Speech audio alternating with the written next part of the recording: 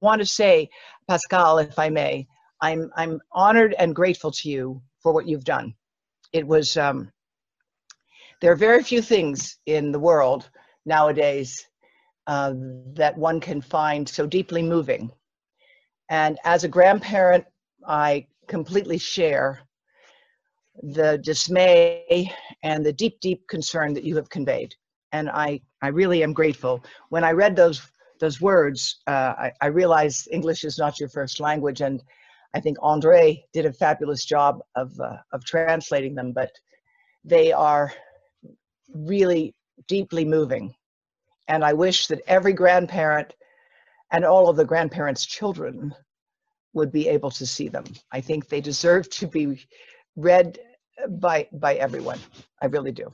Thank you so much. Thank you. You know, there is so much literature and so much research on that topic that I wanted to find another angle. So I thought that personal angle of a simple human being caring for his grandchildren was maybe more effective. And I had the photo, you know. We've come to the point with Environmental Health Trust where I don't really think that additional science is going to have this great impact. And we do need additional science, don't get me wrong. But I really believe that what is needed more is for people to understand this on a deeper human level, and you have done that.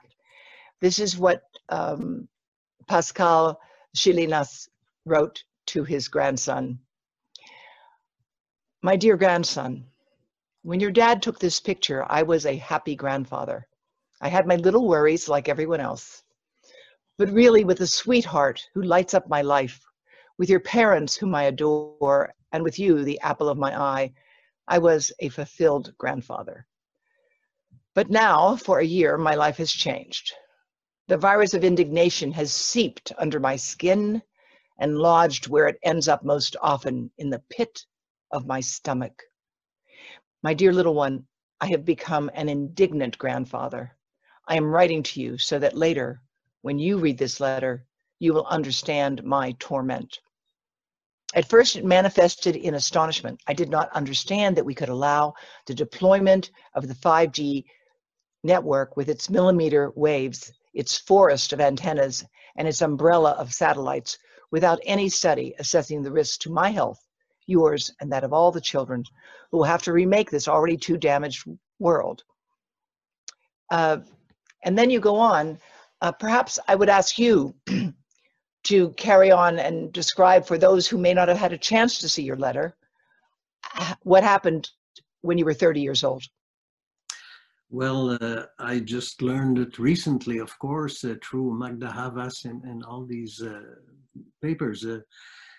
In 1976, I was 30 years old.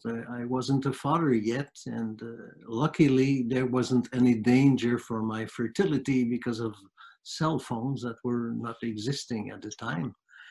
But I was astonished to see that all this science that you are working so much in having known widely, at least a part of it was clearly known by the scientists, the Russian scientists, and the American government, the American army noticed that and shared that within its inner circle.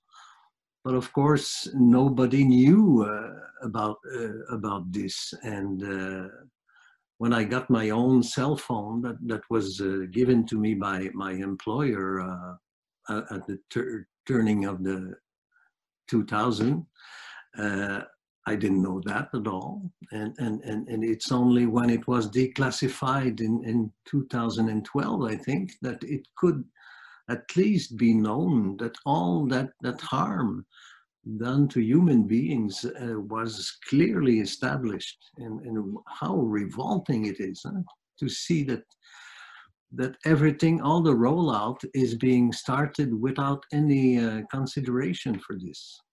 Yeah, yeah, and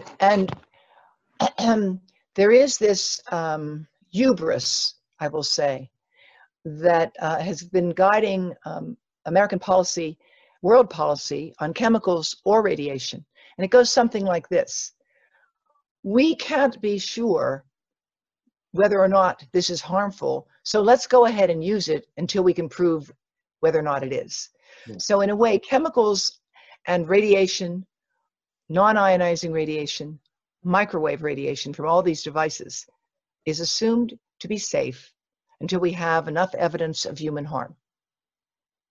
Now, we would submit, actually, and we have literally submitted this to the FCC in copious peer-reviewed documentation that is now part of our lawsuit. We would submit that there is ample evidence of human harm. Now, some people have asked, well, if this is so harmful, why don't we have an epidemic of brain cancer? And I and my colleagues have also written about this and published in the peer-reviewed literature.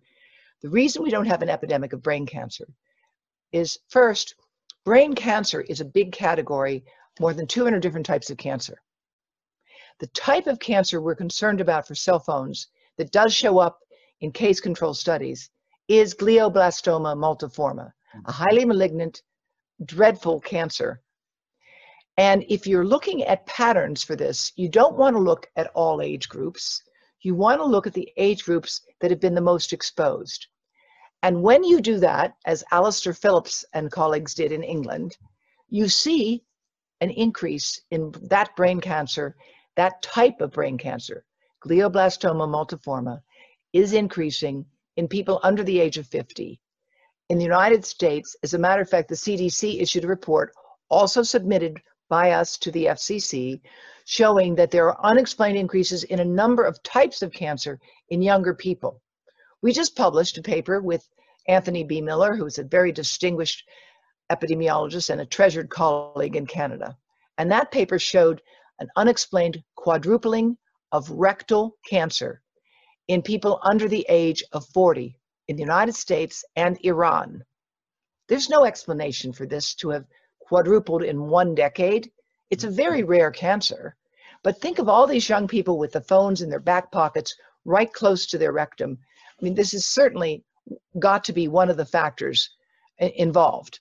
And maybe, by the way, the use of CAT scans could be a factor as well. So I'd like to hear a little bit more from you about how you got interested in this, and specifically tell us a bit about your wife's film. Yes, of course. My wife, Nicole Giguère, who is a filmmaker like me, she worked for a few years on the research of that film called Prisons Without Bars. She co-directed the film with Isabelle Ayer, who is also a filmmaker and who is chemically sensitive.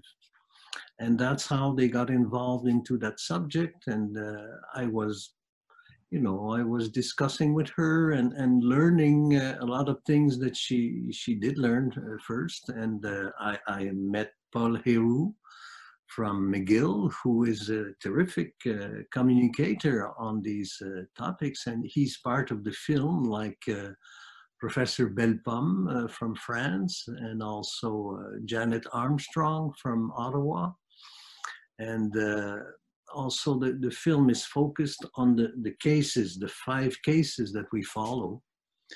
And I really began to understand the terrific impact of that domain and how it was very dangerous. And when we talk about fertility, you know, I have in the back of my wall there a prehistoric Venice, you know, and at the time the prehistoric people had the cult of fertility. That's why for 20,000 years these little Venuses were widespread in Europe. And now we have come to a situation where the young parents have a lot of difficulty trying to conceive a child. And the pregnant mothers, that's another terrible thing.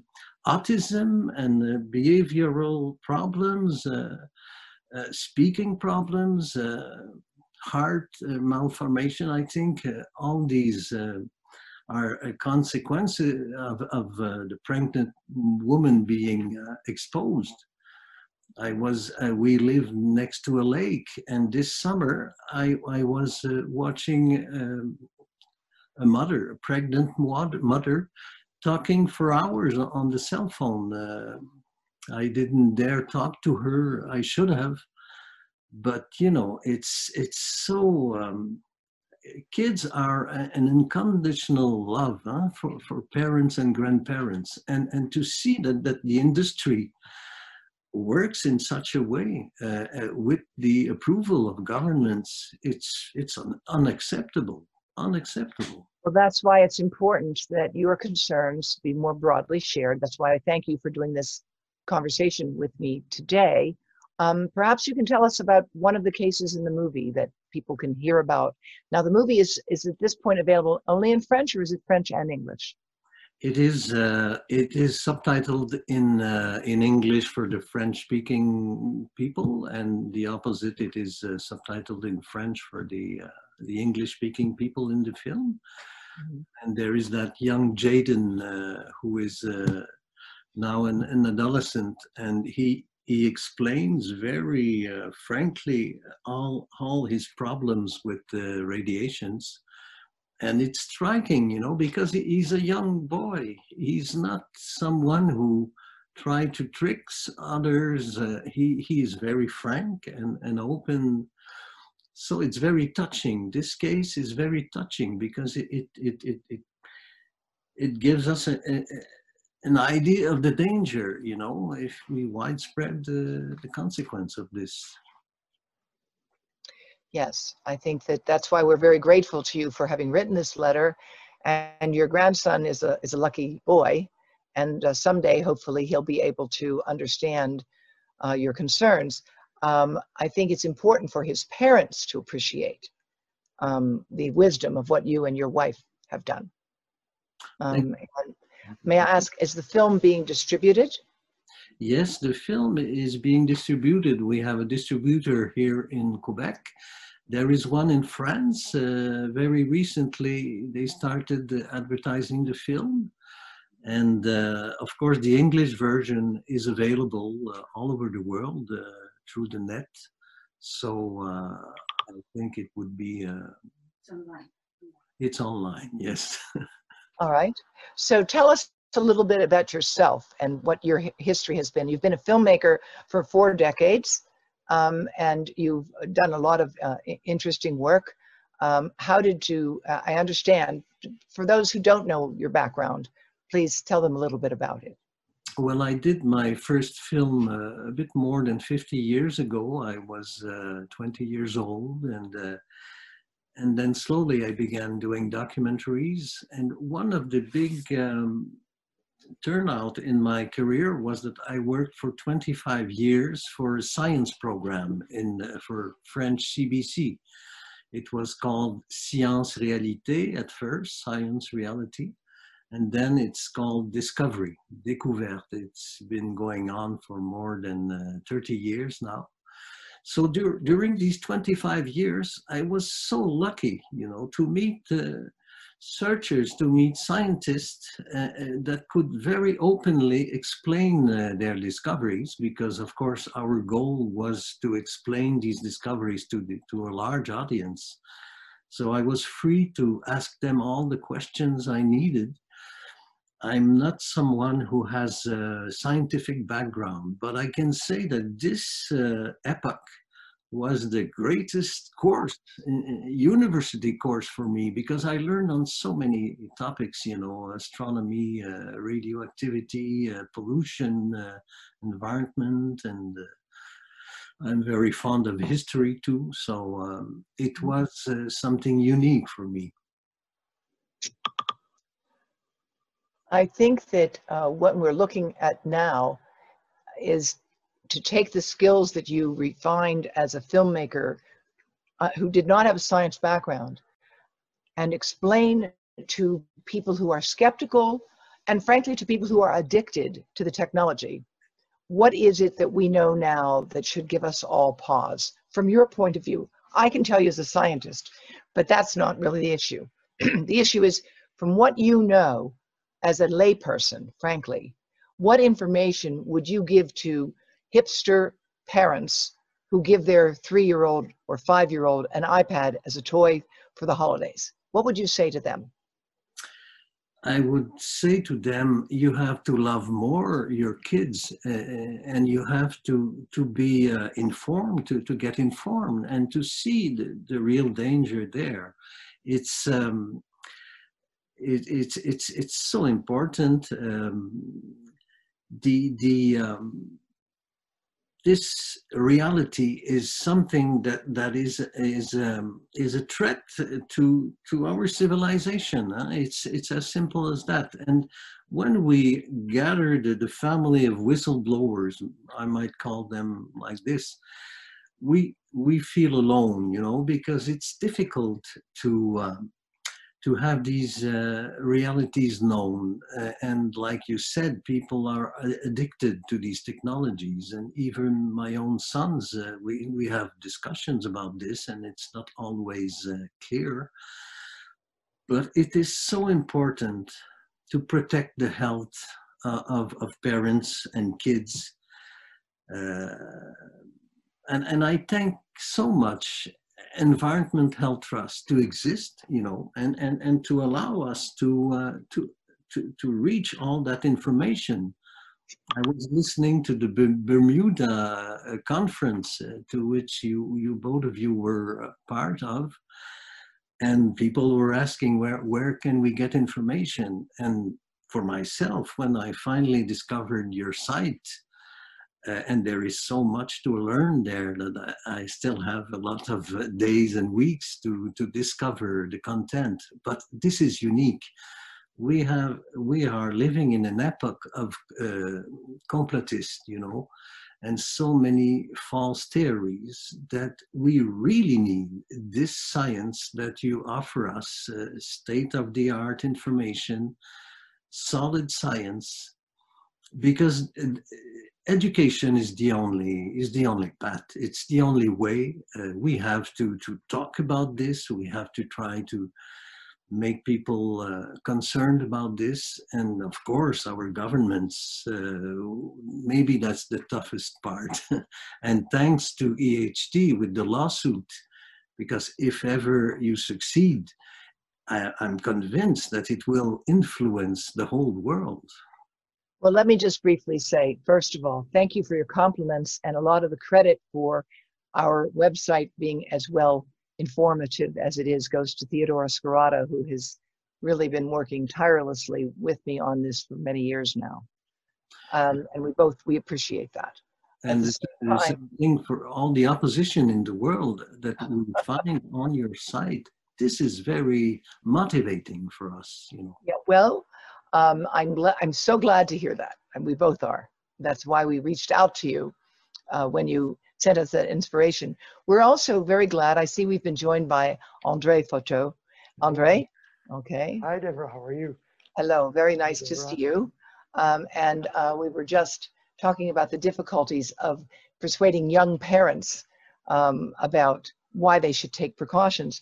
I'm going to ask Theodora to briefly mention what's coming next on our activities, because I think this is something, André, you need to know about, and we can talk about.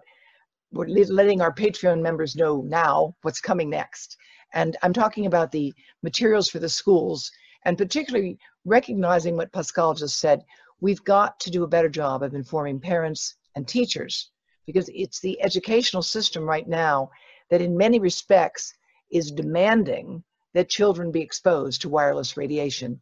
And very few of the teachers and superintendents, principals of the schools have any idea that wireless radiation should be reduced, if not eliminated, ideally eliminated from the environments, especially of young children. So what we do know is that France, Belgium, Israel have all taken steps to restrict or eliminate phones and wireless radiation from different types of environments, the details of which can be found on our website at ehtrust.org. But we have now coming a new program that we're working on with grassroots environmental education. Theodora, could you just take a moment, because I think we really should share those materials with André as soon as possible so that they can be translated and shared with the French-speaking community. And I would also, I hope you are in touch with Marc Arazi, who is the head of PhoneGate Alert in France. And they have done, I think, a very good job on a number of issues. But Theodora, why don't you take a moment and say what's coming next? Well, what we've been doing is putting together printable, easy to understand documents on how are children and teachers and staff exposed in schools, where it's a one-page printable, no color, so that people can just use it. We have a document on parent-teacher organizations, including Canadian ones, which have taken action on this, and around the world, so that if you're in a parent-teacher organization, you can see what are other parent-teacher organizations doing, what are other teacher unions doing around the world, and each one is a one-pager. We're finalizing some things right now, and also gearing up for the EMF conference, which I know, André, you covered in 2019, and that is what we really want to just reach people so they understand how kids are exposed, because it's not just the Wi-Fi. We have the Wi-Fi, we have the 5G goggles, we have the, last night I was in a meeting with the cell tower outside the school, and now with 5G, the companies are trying to promote using 5G in the classroom. This is now something that they are trying to sell to school systems, and that they're talking all about. So, but the challenge we have, which brings me to my question, is that with the governments, some governments taking protective action, but many governments saying there is no harm, there is no proof. We've looked at the science and we've reviewed it, and there's no problem, like what the FDA did. Even talking about this becomes, you know, you get attacked. And I wonder how the film, it's going with the film putting out this information, because you have to cut through all that misinformation that industry puts out, and how your magazine as well, André, which has been covering this for years, has received, you know, what's the reception to this issue in light of what governments are saying? Before you answer, André, before you were on the call, I discussed the fact that we have a corrupted public policy when it comes to protecting public health. Instead of trying to use experimental data to predict human harm and prevent it, that was the thrust of animal studies. We are now in the situation where we have to prove human damage has taken place before we take steps to protect a future generation. So effectively, the public policy demands are now, if you'll forgive me, back-asswards. We're being asked to prove, are people sick or dead from this damaging exposure? The burden of the proof is on our shoulders. That is exactly right. The burden of proof is on our shoulders. And before you respond, I just want to let our listeners know who you are, if I may. You have founded the 21st Century Housing in 1994, and you've covered all aspects of the evolution of building biology throughout your career, including the development of passive homes.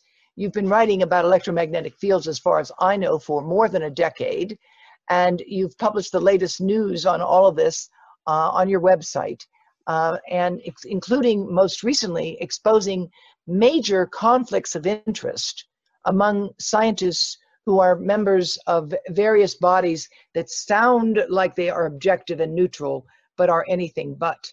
So I certainly I know our listeners would like to hear from you, particularly about that issue, but let you respond first to what Theodora and I were just discussing.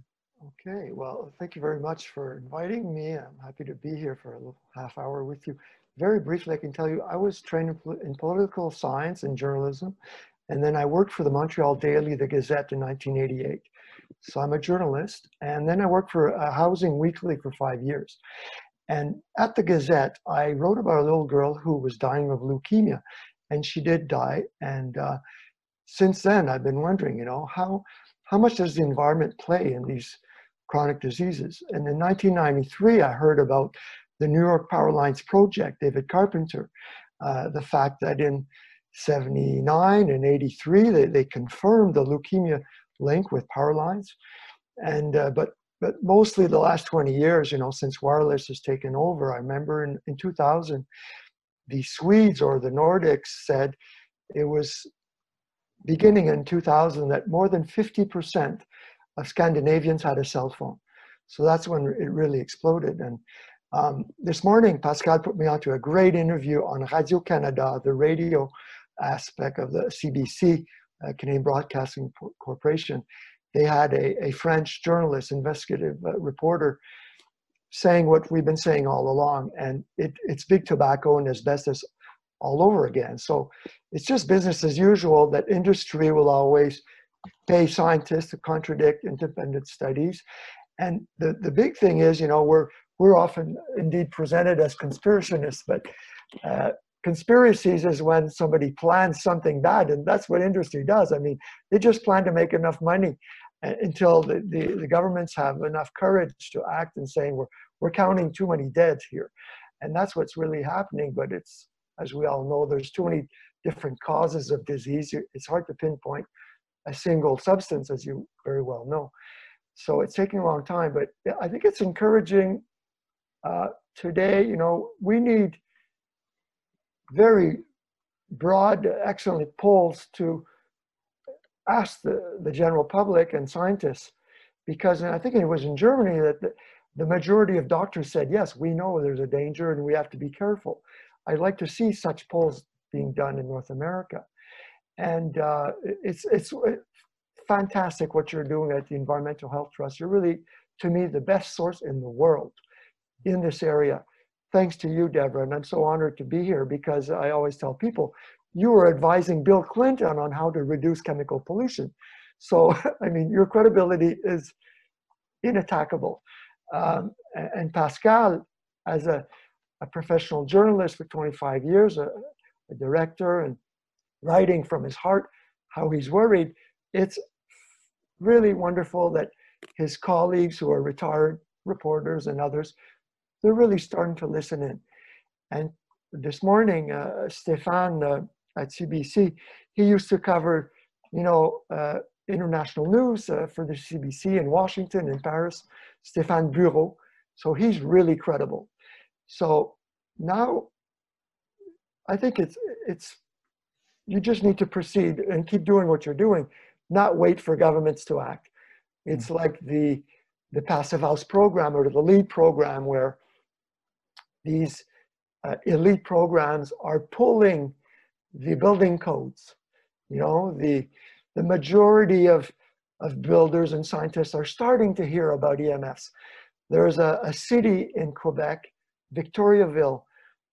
From the beginning, they've always been the leaders in recycling and subsidizing energy efficiency and what have you. Now they're subsidizing EMF investigations. Oh. And why? Well, I know it's because they read my magazine, humbly I must say. And I work in a vase, you know, I only have 5,000 to 10,000 readers, you know, so it's not huge, but the quality of our readership makes that people to decide in government and cities. And well, I would say the quality of your writing and the quality of your research, which has been, to me, consistently outstanding.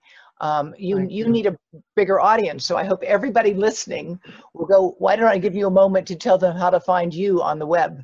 I put a link too in the chat, but good, because I think that out of this call should come a broader readership for you, because you publish in English and in French, and I appreciate that very much, because you have a broad perspective on this. And actually, I want to ask you a question about LEAD. What will it take for LEAD to incorporate wiring, code, and making rooms available for Ethernet? When we were doing a renovation in 2008, the electrician thought I was crazy when I insisted that every room have an Ethernet outlet. I read that in Mark Arazi's book about your house and yeah, and all the hiking. Your hiking expeditions also. You know, I have to say, you can do me a favor. I have not, frankly, read the book because it's in French, and I would love to know what, but the draft, yes, we had wires all over the place. And at the time, I don't know, Mark didn't quite appreciate why. You know, it was like, it is, and we have improved our way of doing that, by the way. You know, we Yeah. so at that time, I think we only had like 2 bases, so we had 40-foot cables running all over the place. Now you don't need to do that. But it's certainly true that it is challenging for consumers, and it should be not so difficult. It should be standard that if you call your cable company and you say, I want Ethernet in all my rooms, it should be standard. Now, CenturyLink out here in the middle of remote Wyoming, they will do that. But you have to ask. You have to pay also. I just got fiber No, optics. no, I did not have They're to doing pay. free No, for the whole no. house. We had to pay. I argued. No, I argued. Yeah, no, They I wouldn't argued. do it for free for us. No, well, but that's the whole point. We need people to be organized around this. Yeah. You know, this is a basic human right to be able to live in a world where you are not subjected to unwanted, unwelcome, and dangerous wireless radiation. And there are people, unfortunately, growing numbers of them, who are unable to function in modern society. They do exist. And people, reporters from the general media will say that WHO says, the World Health Organization says it may be psychosomatic. So getting back to your question about LEED, I was very close to Canada Mortgage and Housing Corporation, their scientists for many years. I even trained big box outlet rental depot employees on healthy renovations. So, and also wrote for the R2000 program, the precursor to LEED, part of Natural Resources Canada. And so these people have heard about EMFs, but until Health Canada and the CDC and the WHO says that there's enough proof to act, they're not going to do anything. I asked the question, the LEED conference was, the National North American Conference was in Montreal many years ago. I stood up a little nervous and knowing, wondering if I was going to get blasted, but I did ask that question, and they just basically say, and the same thing with the WELL program, they're going to wait till the government says go. So even though a lot of people in government, they know it's dangerous. A lot of people in industry, even in the wireless industry, they know, but they want to protect their jobs. So I can appreciate that. So how do we go about it? We have to talk about the conflicts of interest. We have to explain that ICNIRP, this body... Explain, ICNIRP is called the International Commission on Non-Ionizing Radiation Protection. It has a name that makes it sound like it's a very neutral body, perhaps organized by the government. It is a private group. It is self-appointed. It is self-monitored. And I'd like to ask you to expand on some of the conflicts of interest that you There are a dozen people. They're financed by the European Commission, mostly the German government. And it was founded by Michael Repicoli, a former Health Canada scientist in radio protection again. And so he founded ICNIRP to say, if your cells aren't being heated after a 6-minute exposure from microwaves, then there's no danger. Then he went on to found the World Health Organization's research program on EMFs for 10 years. And I first learned about EMFs through Andrew Mikrowski of the Planetary Association for Clean Energy in Ottawa, who put me on to Microwave News, which is really the best journalistic source. And Lou Slesson of Microwave News wrote about how Michael Repicoli and the WHO EMF research project was financed secretly by the cell phone industry. For many years, we didn't know. The money was funneled through the Adelaide Hospital in Australia. So everything is hidden, and it's the same thing in the chemical industry. The people who regulated pesticides at Health Canada, for 10 years, it was Agriculture Canada. And Elizabeth May, who was with the Green Party for many years, notably, she explained to us 20 years ago that at one point they decided that it looked fishy, that Agriculture Canada was too close to the pesticides industry. They should not regulate pesticides. So they pretended that it would be independent. They shifted the whole office to Health Canada, but it was the same boss and the same employees, and often very people who were consultants with industry, such as Michael Repicoli. When he left the WHO, he went back to being an industry consultant. So it's like that all over the place. All these people who are quoted, who are advising government. Mr. Rosalie, Rosalie was the consultant for the Swiss government. Now he's the head of ICNIRP, right? He's an industry consultant also. Or is Martin Rosalie is now the head of ICNIRP? He's a commissioner. He's not right now. I think VP. He might be. I have to look. He may be. Foster?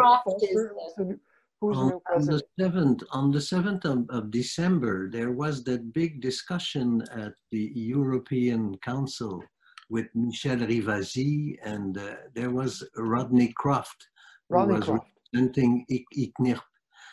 And his arguments were so illogic, so psychological, you know. His science is finance ministry. Pitiful to see that. Yeah. And in Canada, we have the thanks to Frank Clegg, to Jean Hudon and others, we have the urgent appeal to Canada government, asking to a moratorium for the rollout and asking to gather the proper studies and really put some light on this before the rollout. So it's very important that we in Canada, we support this kind of... Canadians should read it. It's c4st.org, the website. Yes, we should indicate that into the chat as well, Theodora. Canadians for Safer Technology is a group that was founded by Frank Clegg, the former president of Microsoft Canada, who is a chairman of our business advisory group. We are not anti-business, we are simply pro-health. I want to go back to something that Pascal wrote in his letter to his grandson about the birds. And I want to ask, in terms of public policy, whether you think the growing evidence of damage to birds and bees, and in particular honeybees, whether that might be something that we should pay more attention to. I said to Pascal, and I will say to you, André, what do you think are the linchpin issues, the most critical thing that we need to tell your grandson's parents so they will pay attention and stop always having their phone in their pocket, which I know is a big problem for this generation, and stop thinking of their phone as a part of their body and recognizing that you want to keep it off the body, and frankly that you want it off much of the time. What is it going to take? Will it be publicizing the information that's in your letter, Pascal, about how birds will no longer be able to find their way because their magnetic compass will be interfered with by this flood of electromagnetic radiation? Will it take exposing the amount of energy that is involved in producing these devices and in operating them so that they become energy vampires, energy hogs? They're producing and demanding more energy. What do you think it will take from a public point of view of informing the public so that people will say, wait a minute, I didn't sign on to eliminating the ability of NASA to navigate in astronomical terms. I didn't sign on to preventing marine navigation of ships at sea just so I can get a better signal. What issues do you think the public is going to respond more to? Yeah, even weather forecasting is threatened by 5G, but I think just before I'm not sure if I gave you the hyperlinks. In Pascal's letter, I put all sorts of references in the French version. Did you get the hyperlinks? There are a number of hyperlinks in the version that we got. Okay, great. Including to the, including to the idea, including to the fact that cities in China are turning off 5G at night. Yeah. And they're doing this to save energy. And as you know, I've written about this as well. And I think, Theodora, maybe we can put the op-ed that I wrote about 5G mirage. It is a mirage. It's being marketed to do all of these things. Let's start with something really basic. Well, I think climate change is certainly an important an important issue if we want to get the major environmental groups on board, like NRDC and Sierra Club are starting to get interested.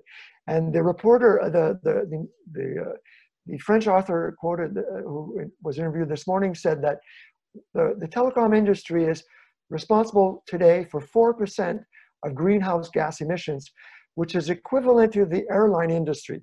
So that's something that should interest people. But to me, I think health touches everyone. Everyone is concerned about their children's health. I know someone who used to be at the David Suzuki Foundation who told me once, Andre, if I was sure that my children were in danger, I would act, but he never read all the stuff I sent him, So to me, the most important thing is people should listen to the scientists, such as the people at EHT. Anthony Miller, who's the greatest epidemiologist maybe in the world. In 2011, he was the one that the International IARC, Agency for Research on Cancer, hired to review all the references of the group who classified RF as 2B, possibly carcinogenic. So that's important to listen to the scientists, but I think to listen to the family doctors and to the parents who have amazing results when they just unplug the wireless for a week or two, such as Toril Gelter recommends. And to me, one of the most important references is Martha Herbert. I think it was through the Bar Initiative group, I guess, that I got in contact with her. She's a Harvard professor and doctor who treats children. She's a neuropediatrist. And she put me on to epidemicanswers.org, a group of parents and scientists that she is a medical advisor to. So here it's hundreds, if not thousands of children basically condemned by medicine. Their doctors are saying, well, keep taking your medication, but we can't do anything to control your autism, your attention deficit, your violence, your breathing problems, your digestive problems, everything, your skin problems. But they just cleaned up their act. They just have less chemicals in their house, in their water, in their food. And then they minimize their EMF, low frequency power line, and also wireless. And they have amazing results. So you have to go read Epidemic Answers. They have one of their amazing reports. It's called The Path to Recovery. The Path to Recovery is one article I translated. And on my website, maisonscène.ca, I think I gave you the link, /English. There you can find the major features that I translated to English with all these hyperlinks. So to me, a parent who listens to another parent and to a growing number of family doctors and specialists, well, they start to listen and read more and do the test. But you want to hear something that's sad? Is that there is a group of clinicians who are advising children with autism to wear wireless headsets so that they can focus on learning more. And that these are the noise canceling headsets that are on all the time. So they're all day long. They have the headset on with Bluetooth so that they can focus. And it does work. It does work because you're creating a kind of zombie. And they don't hear or see anybody around them. They are not distracted by human beings. they're hyper-focused, but they're hyper-focused. Imagine nobody knows what that's going to be doing to their brains or to their eyes or their ears. The memory and the and Andre, I personally am begging you, if you find any data on that, because that's being advocated now for children with autism. I just spoke to Martha Herbert yesterday because we did an interview that will be broadcast soon for the EMF conference 2021. She and Hillel Baldwin, the neurosurgeon who's the co-chair of the meeting, and I had a conversation with her, which you will find where we discussed some of these things. And her experience has been, if you can reduce exposures to the toxic agents in the environment, a lot of these children recover considerably.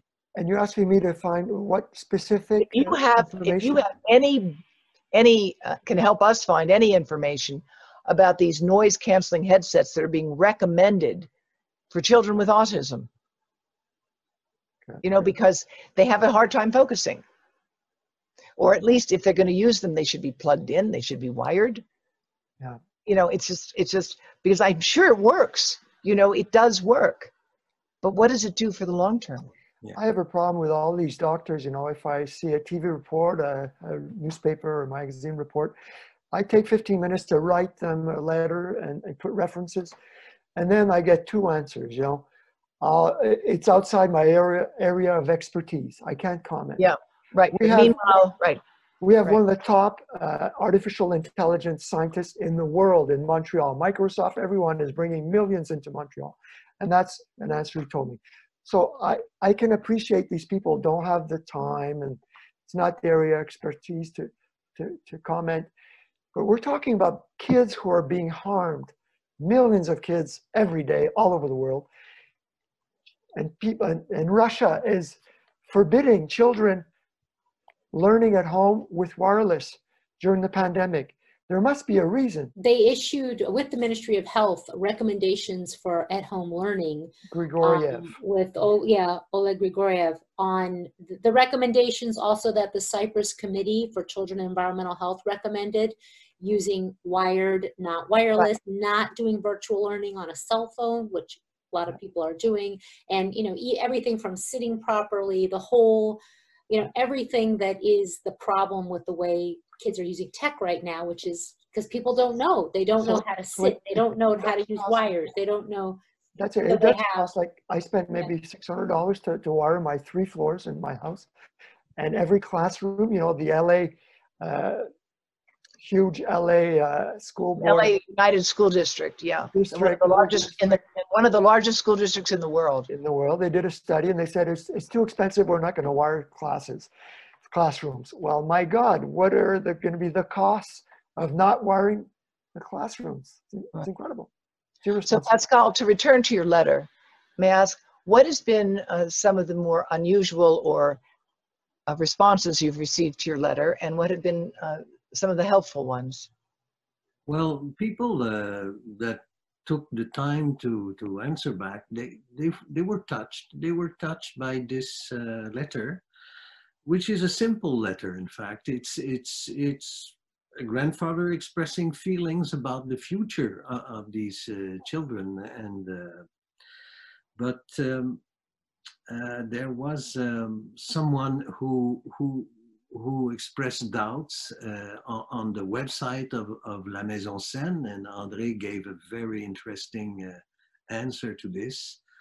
I would just add up that we were discussing about what is the most striking right now. I think that meta-analysis that says that 17 minutes a day during 10 years gives you 62% more chances to have cancer, brain cancer, metaglioma. It's amazing. And also this rise of cancer for youngsters, for the brain cancer, but also other types of cancer, thyroid cancer. These phenomena are appearing now. So exploding thyroid cancers. We're discovering this reality. So we shouldn't stop repeating it and spreading this type of news, you know. And André was talking about that interview this morning with Nicolas Béraud, who wrote this book, 5G, My Love. It was very interesting, but at the same time, the website of Radio-Canada says that 5G is not harmful for human health because ICNIRP says so, you know? We, as you all have said in different ways, we are experimenting on ourselves, our children, and our grandchildren. That's what we're doing. And it's contradicting the fundamental human rights. Huh? That's it. We're not guinea pigs. And we are preventing a substantial and growing body of people who suffer greatly from participating in full human society. That is the tragedy. And they are being ignored or worse, treated as though the problem is simply psychological. We should also say that it touches everyone, because even people with allergies and asthma are affected. There was a great article on electrostatics. Static electricity can make fine particulates and viruses deposit on your nose and mouth, and so you have greater risk of viral infection, including COVID. Of course. Isaac Jamieson wrote about that. The most important thing that we've all touched upon here is that there are synergistic effects. And those who spend their lives worrying about persistent fluorinated organic compounds, which are in fact flame retardants and which have poisoned the earth and poisoned the thyroids of billions of people, are making a mistake if they are ignoring the role of electromagnetic fields, which can enhance the uptake of toxic chemicals in the body throughout the body. And probably the best illustration of that is the following. Right now, if a person has brain cancer, one of the FDA-approved treatments for that cancer is to use a type of microwave radiation to weaken the membrane of the brain in order to put more chemotherapy into the brain. So think about it. You can use a form of radiofrequency energy to weaken membranes in the brain to treat cancer. But what about people who don't have cancer? What is it doing to them to have a phone next to their head or next to their reproductive organs for hours a day, when they will then enhance the uptake into their cells of any potentially circulating toxic substances? We don't live in bubbles. We know that. And the whole focus of environmental health has been so focused on chemicals, which I spent the first 4 decades of my life working on, that we have missed the boat entirely when it comes to understanding the interactions with electromagnetic fields. We are electrical beings, as you all know. We live because we are alive and electrical. And that's important for our existence. But the idea that additional exposures to electromagnetic fields will have no effect on our health except a positive one when we have brain cancer, that's insane. Yeah. And I think I'm grateful to each of you for taking the time to share with us your work. And André, we want to continue to figure out how you can take some of what we're doing and we can partner more. We would be remiss in mentioning great Canadians, not to mention Meg Sears. Margaret Sears of Prevent Cancer Now in Canada has done a superb job, both on the chemical front, on electromagnetic fields, and on trying to get the Canadian government to pay attention to the science, which is not going to be easy to do, but we have to. Listen, it's so corrupt. Just in closing, the federal HESA, the Health Parliamentary Permanent Health Committee of the House of Commons in Ottawa, they had several commissions and auditions and reports, one of them on radiofrequency radiation and the health of Canadians, with what, 15 recommendations or so, like New Hampshire just had. It was shelved, of course. The Trudeau government did nothing. What did the health minister do? She went to her senior civil servants at Health Canada, who wrote a rebuttal saying, nope, not enough proof. Game over. Game over. We're not doing anything. Yeah, I came to Ottawa to participate in that. Yeah, you were there. And Frank Clegg and Meg, we were all involved in it. I actually have never looked at that so-called rebuttal. Maybe it's something we should take a look at. I have the letter, and I wrote how the civil servants lied to the minister.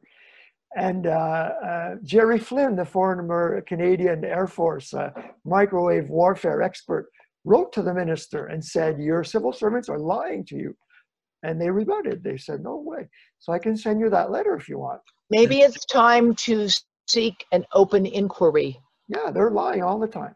No, but I think you are in a position to call. I think you and Meg and Frank should call for an open inquiry, because right now, with the tragedy that has just happened in Washington, D.C., and will soon be over in 2 weeks, we hope.